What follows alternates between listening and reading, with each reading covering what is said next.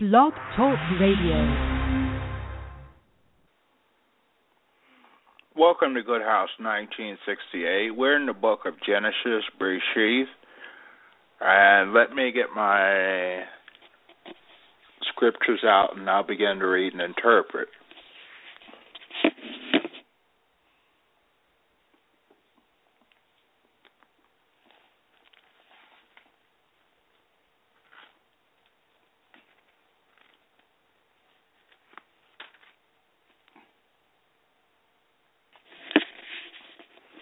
And it goes to say at Bereshith, or Genesis chapter 31, but then he heard what Laban's sons were saying.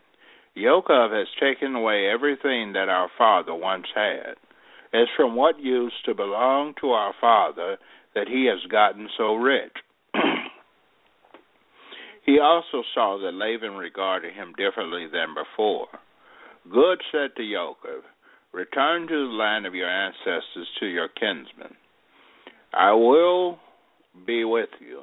So Yaakov sent for Rachel and Leah and had them come to the field where his flock was. He said to them, I see by the way your father looks that he feels differently toward me than before.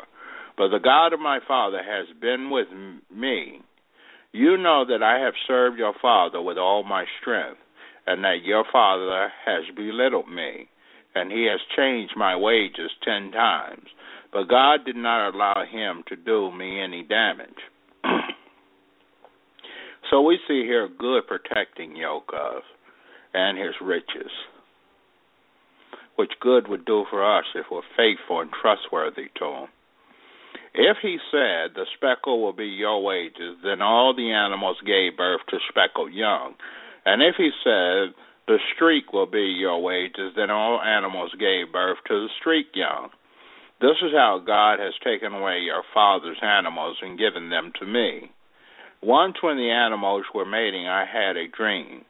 I looked up, and there in front of me the male goats which mated with the females were streaked, speckled, and mottled. Then in this dream the angel of God said to me, Yaakov, and I replied, here I am. He continued, raise your eyes and look. All the male goats mating with the females are streaked, speckled, and mottled. For I have seen everything Laban has been doing to you. I am the God of Bethel, where you anointed a standing stone with oil, where you vowed your vow to me. Now get up, get out of this land, and return to the land where you were born. Rachel and Leah answered him, we no longer have any inheritance with our father's possessions, and he considers us foreigners, since he has sold us. Moreover, he has consumed everything he received in exchange for us. Nevertheless, the wealth which God has taken away from our father has become ours and our children anyway. So whatever God has told you to do, do. Then Yaakov got up, put his sons and wives on the camels, and carried off all his livestock along with all the riches he had accumulated, the livestock in his possession which he had acquired in Padan-aram, to go to Yitzchak his father in the land of Canaan. Now Laban had gone to shear his sheep, so Rachel stole the household idols that belonged to her father. And Yaakov outwitted Laban the Aramean by not telling him of his intended flight. So he fled with everything he had, he departed, crossed the Euphrates River, and set out for the hill country of Gilead. Not until the third day was Laban told that Yaakov had fled. Laban took his kinsmen with him and spent the next 7 days pursuing Yaakov, overtaking him in the hill country of Gilead. But God came to Laban the Aramean in a dream that night and said to him, be careful that you don't say anything to Yaakov, either good or bad. So we can see here that God told Laban not to even say anything either good or bad.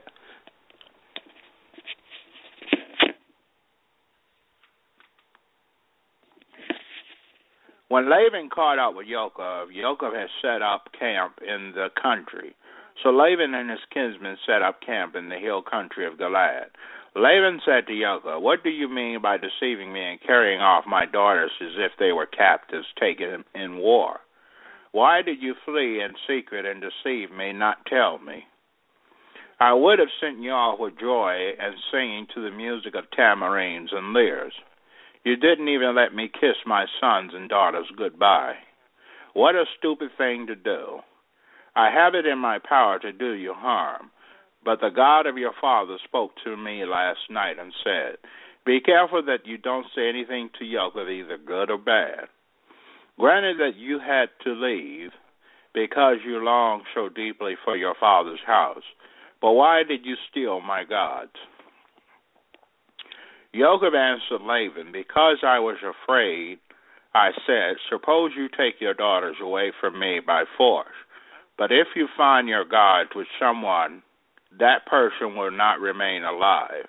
So with our kinsmen to witness, if you spot anything that I have which belongs to you, take it back."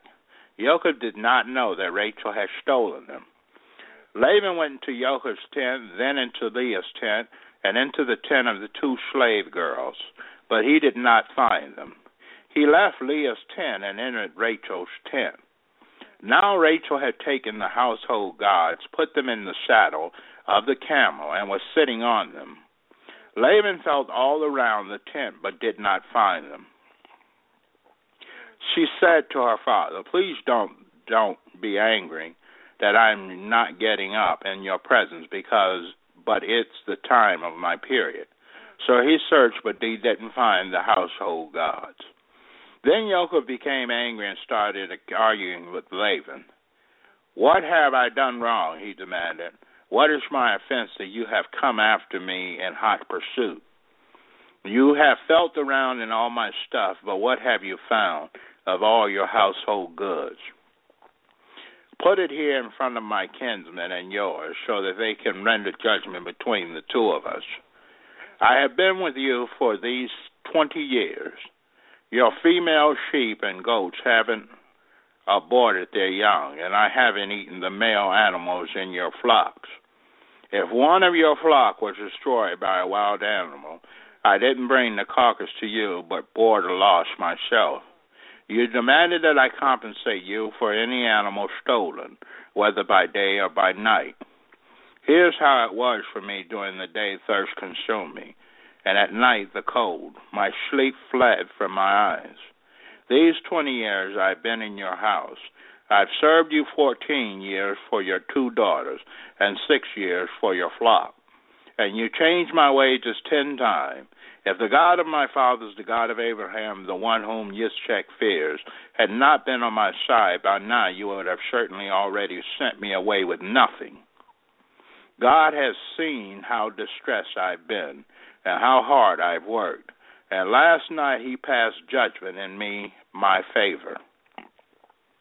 Laban answered Yaakov, "The daughters are mine, the children are mine, the flocks are mine, and everything you see is mine. But what can I do today about these daughters of mine or the children they have borne? So now come, let's make a covenant, I and you, and let it stand as a testimony between me and you." Yaakov took a stone and set it upright as a standing stone.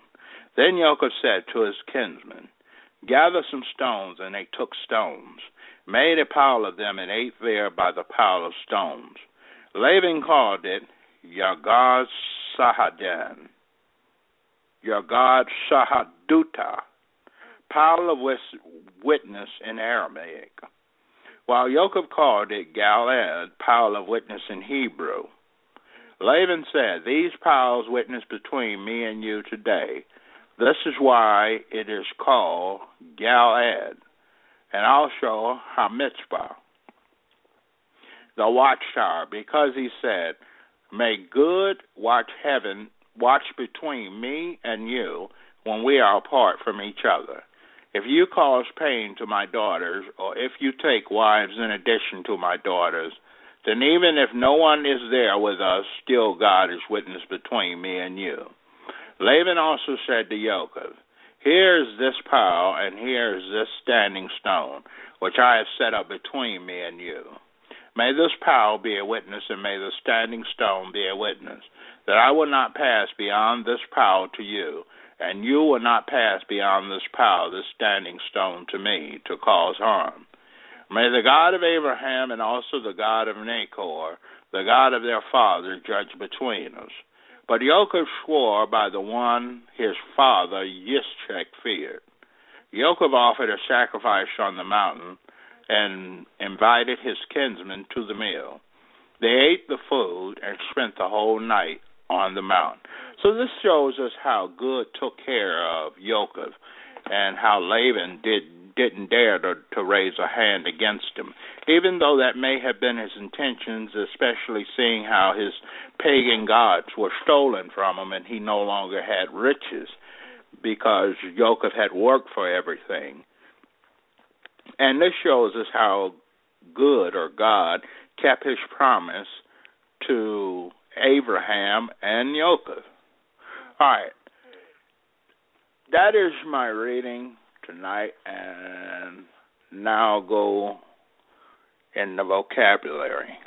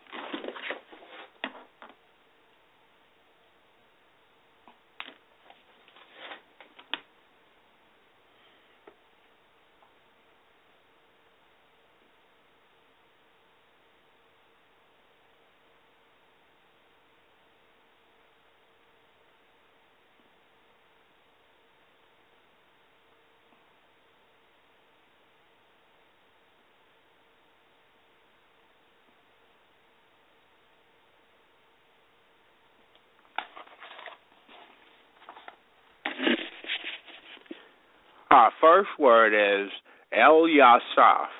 It means gather. Our next word is Eliezer, God of help. Our next word is Elienai. Elienai. Well, that's the name of an Israelite. Elienai. Our next word is Eliam, God of the people. Our next word is Eliphaz, God of gold. Our next word is Eliphal, God of judgment. Our next word is Eliphale, who? God of his distinction. Our next word is Eliphalet, God of deliverance. Our next word is Elitasor, God of the rock. Our next word is Elitasaphan, God of treasure. Our next word is Elikal, God of rejection. Our next word is Eliakim, God of raising. Our next word is Elisheba,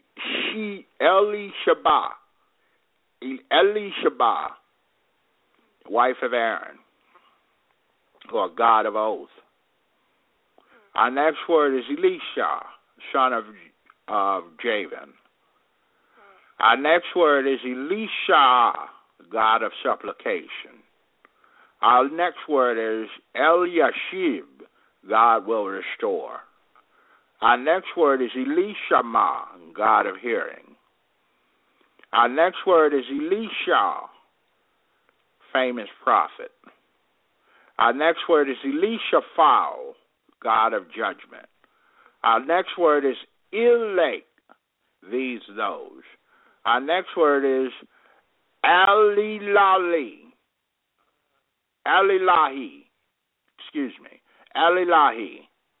and that means woe. That is my reading for today. And the reason I'm going through the vocabulary is because you're going to need it when I start going through the official Hebrew Bible that's written in Hebrew. All right, let me say a prayer and I'll be leaving you. Good, I petition you that you strengthen the brothers and sisters up. Give them a mind to make their own decisions as to whether or not they want to serve you because you're good and righteous and clean, pure in love itself. Open up their hearts that they want to serve you. Direct their steps because it is not up to man to direct his own footsteps. Guide them on the right path, the narrow road that leads to everlasting life, and not the broad and letting them go to the broad and spacious road leading off to destruction. Have them to congregate here.